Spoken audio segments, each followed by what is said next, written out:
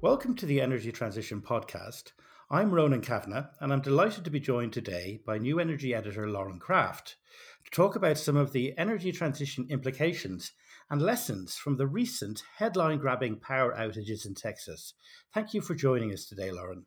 It's my joy. Thanks for having me, Ronan. Now, disasters like this have a way of shaking up old patterns of thinking and perhaps like jump-starting some overdue political reforms.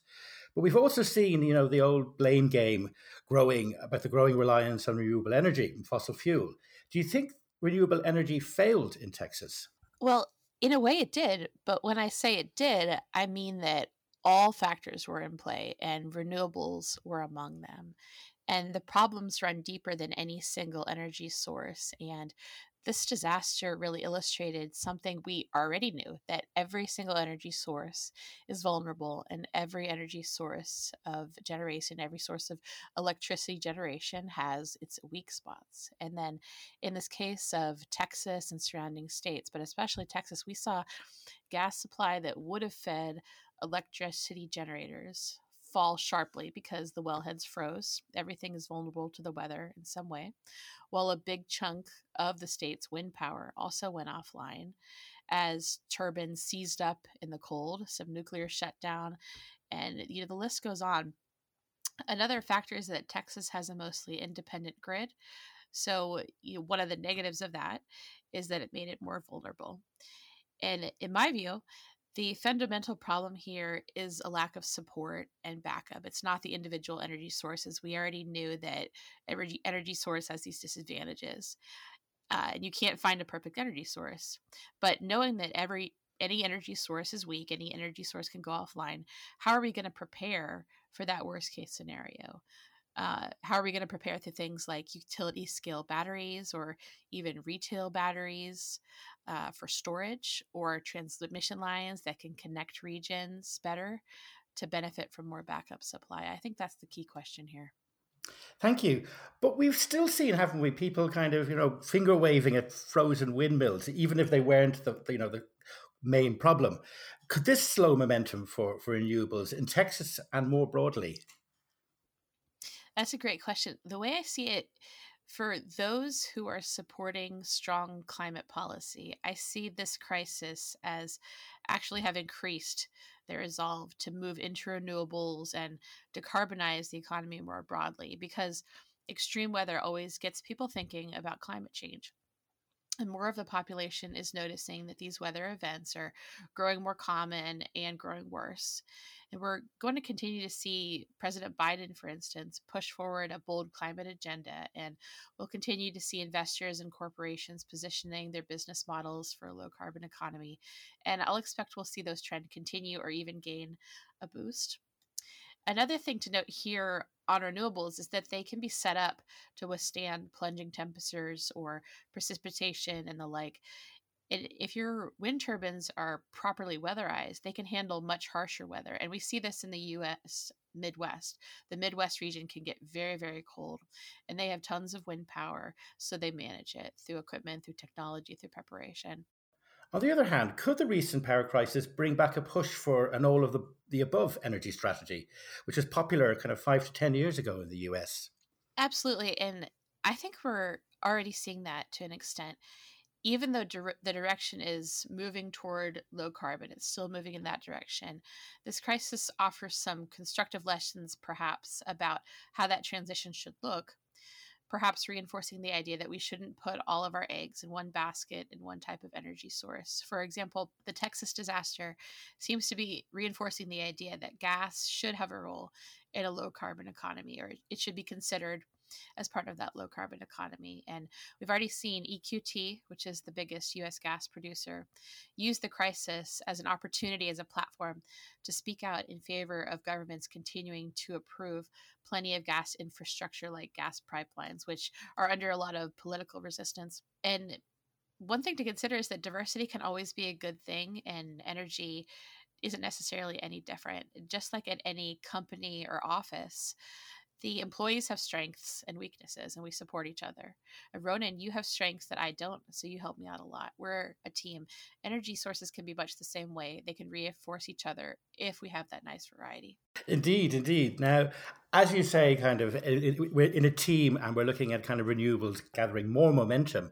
But what lessons can be learned from what happened in Texas? The outages really illustrate the hard task ahead to prepare the US grid for larger volumes of renewables. If you look at intermittent wind and solar, they represent around 9% to 10% of US power generation by latest estimates. So there's room for that to increase by around 90 percentage points or so. And the trend is certainly moving in that direction, as we've said. But the power crisis proves that we need to be strategic in how we go about that. We've seen independent modeling conducted for countries in Europe where renewable uptake has, of course, increased significantly. And that modeling shows that penetration rates for renewables of 80% up to 100% are technically possible if there's enough storage and backup power and if these preparations are made. And I think Denmark's grid is a useful example here. The country really boasts very high renewable electricity generation, but it has interconnections with its neighboring countries, and that has ensured stable power supply. Of course, building transmission lines is trickier in the US, given that the land mass is much larger, it's much more spread out. But still, the crisis has kickstarted initiatives to do it anyway, to build those transmission lines anyways, to connect those different regions. And in Texas, there are actually a small amount of transmission lines that really helped the situation there. Power was brought in from places like the East, and without that, the crisis would have been even worse. So there's room for a lot more of those connections if the investments are made. And do you think that's something we're going to see kind of starting to happen sooner rather than later? I do think so.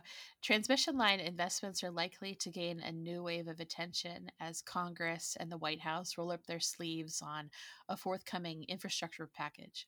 And renewable energy advocates have pointed to the power outages as evidence that we really need a macro grid of sorts that would help connect rural renewables to high demand markets on top of helping in case of power outages. So we're likely to see the politics align and also the investments align, perhaps. Great. And I mean, looking at the bigger picture, transmission lines are only part of the story, aren't they? I mean, what about things like energy storage? Absolutely. Utility scale storage or even retail storage units, such as at homes or businesses. This is another way to back up the grid when the energy generation fails. We were just talking about building more transmission lines, but what if the regions next to you are suffering from the same cold snap or the same heat wave and can't spare much power because they're short on supply too?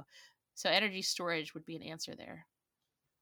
And I mean, as well, we're seeing a move towards more electric vehicles in the US. I mean, does that increase the challenge for the grid?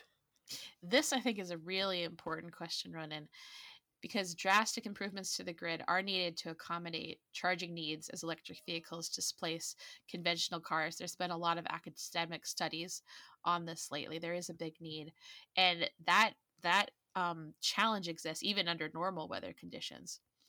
And the move toward electric vehicles will require even more power generation, more backup, more infrastructure. There are some opportunities here too, though, for electric vehicles to actually lend a hand to the grid rather than just consuming.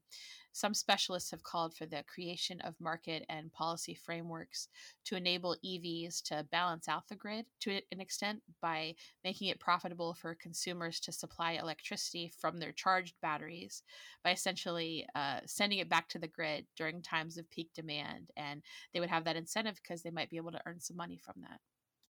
And that's very interesting because, I mean, we saw in Texas, there were some folks with home solar and battery systems who kind of avoided the power outages.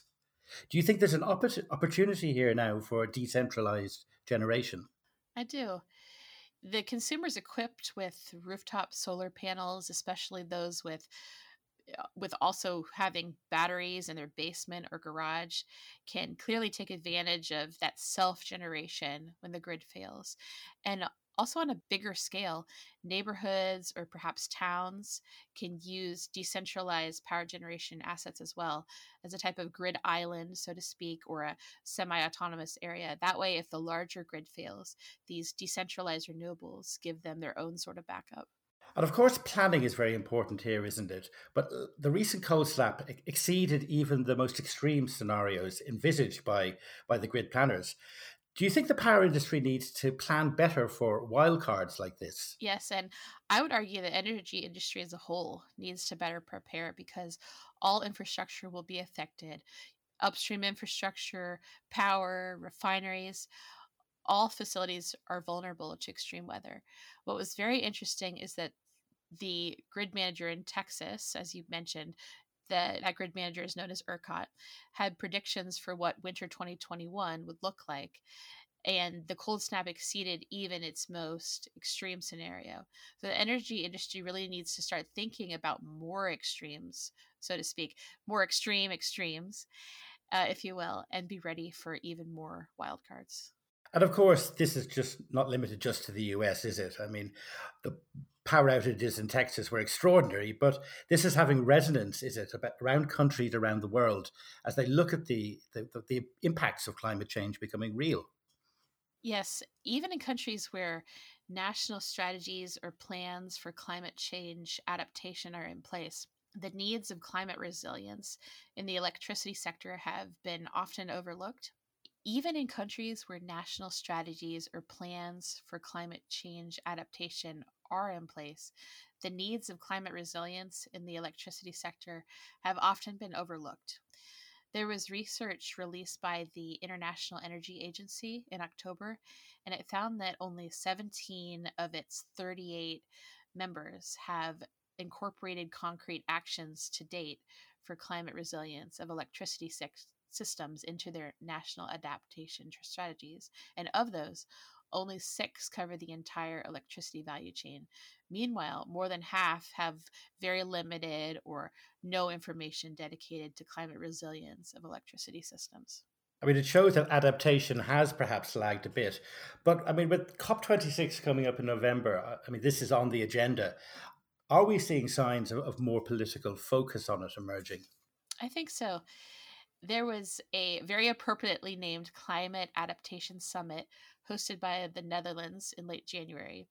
And there, UN Secretary General Antonio Guterres said adaptation cannot be the neglected half of the climate equation. Also, the new US climate envoy, John Kerry, also told the 30 world leaders at the summit that Joe Biden's administration will start focusing more funding on adaptation resilience and improving adaptation programs. The EU is looking as well to boost its efforts and has just launched a new adaptation strategy as part of a wider ongoing review of climate and energy policy. So certainly we're seeing all these examples. Great. Let's see now how this translates into action, because these devastating blackouts certainly demonstrate that, you know, there's a difficult road ahead as severe weather intensifies and the economy decarbonizes. And then Albert Einstein here is often quoted as saying, in the middle of difficulty lies opportunity. No advice is more suitable here. Absolutely. Very sound advice. And thank you for giving it to us, Lauren, and for coming along and sharing your insights today. My pleasure. Thank you, Ronan. Thanks for listening to the Energy Intelligence Podcast. Please check back with us soon for our latest content, which you can find at energyintel.com.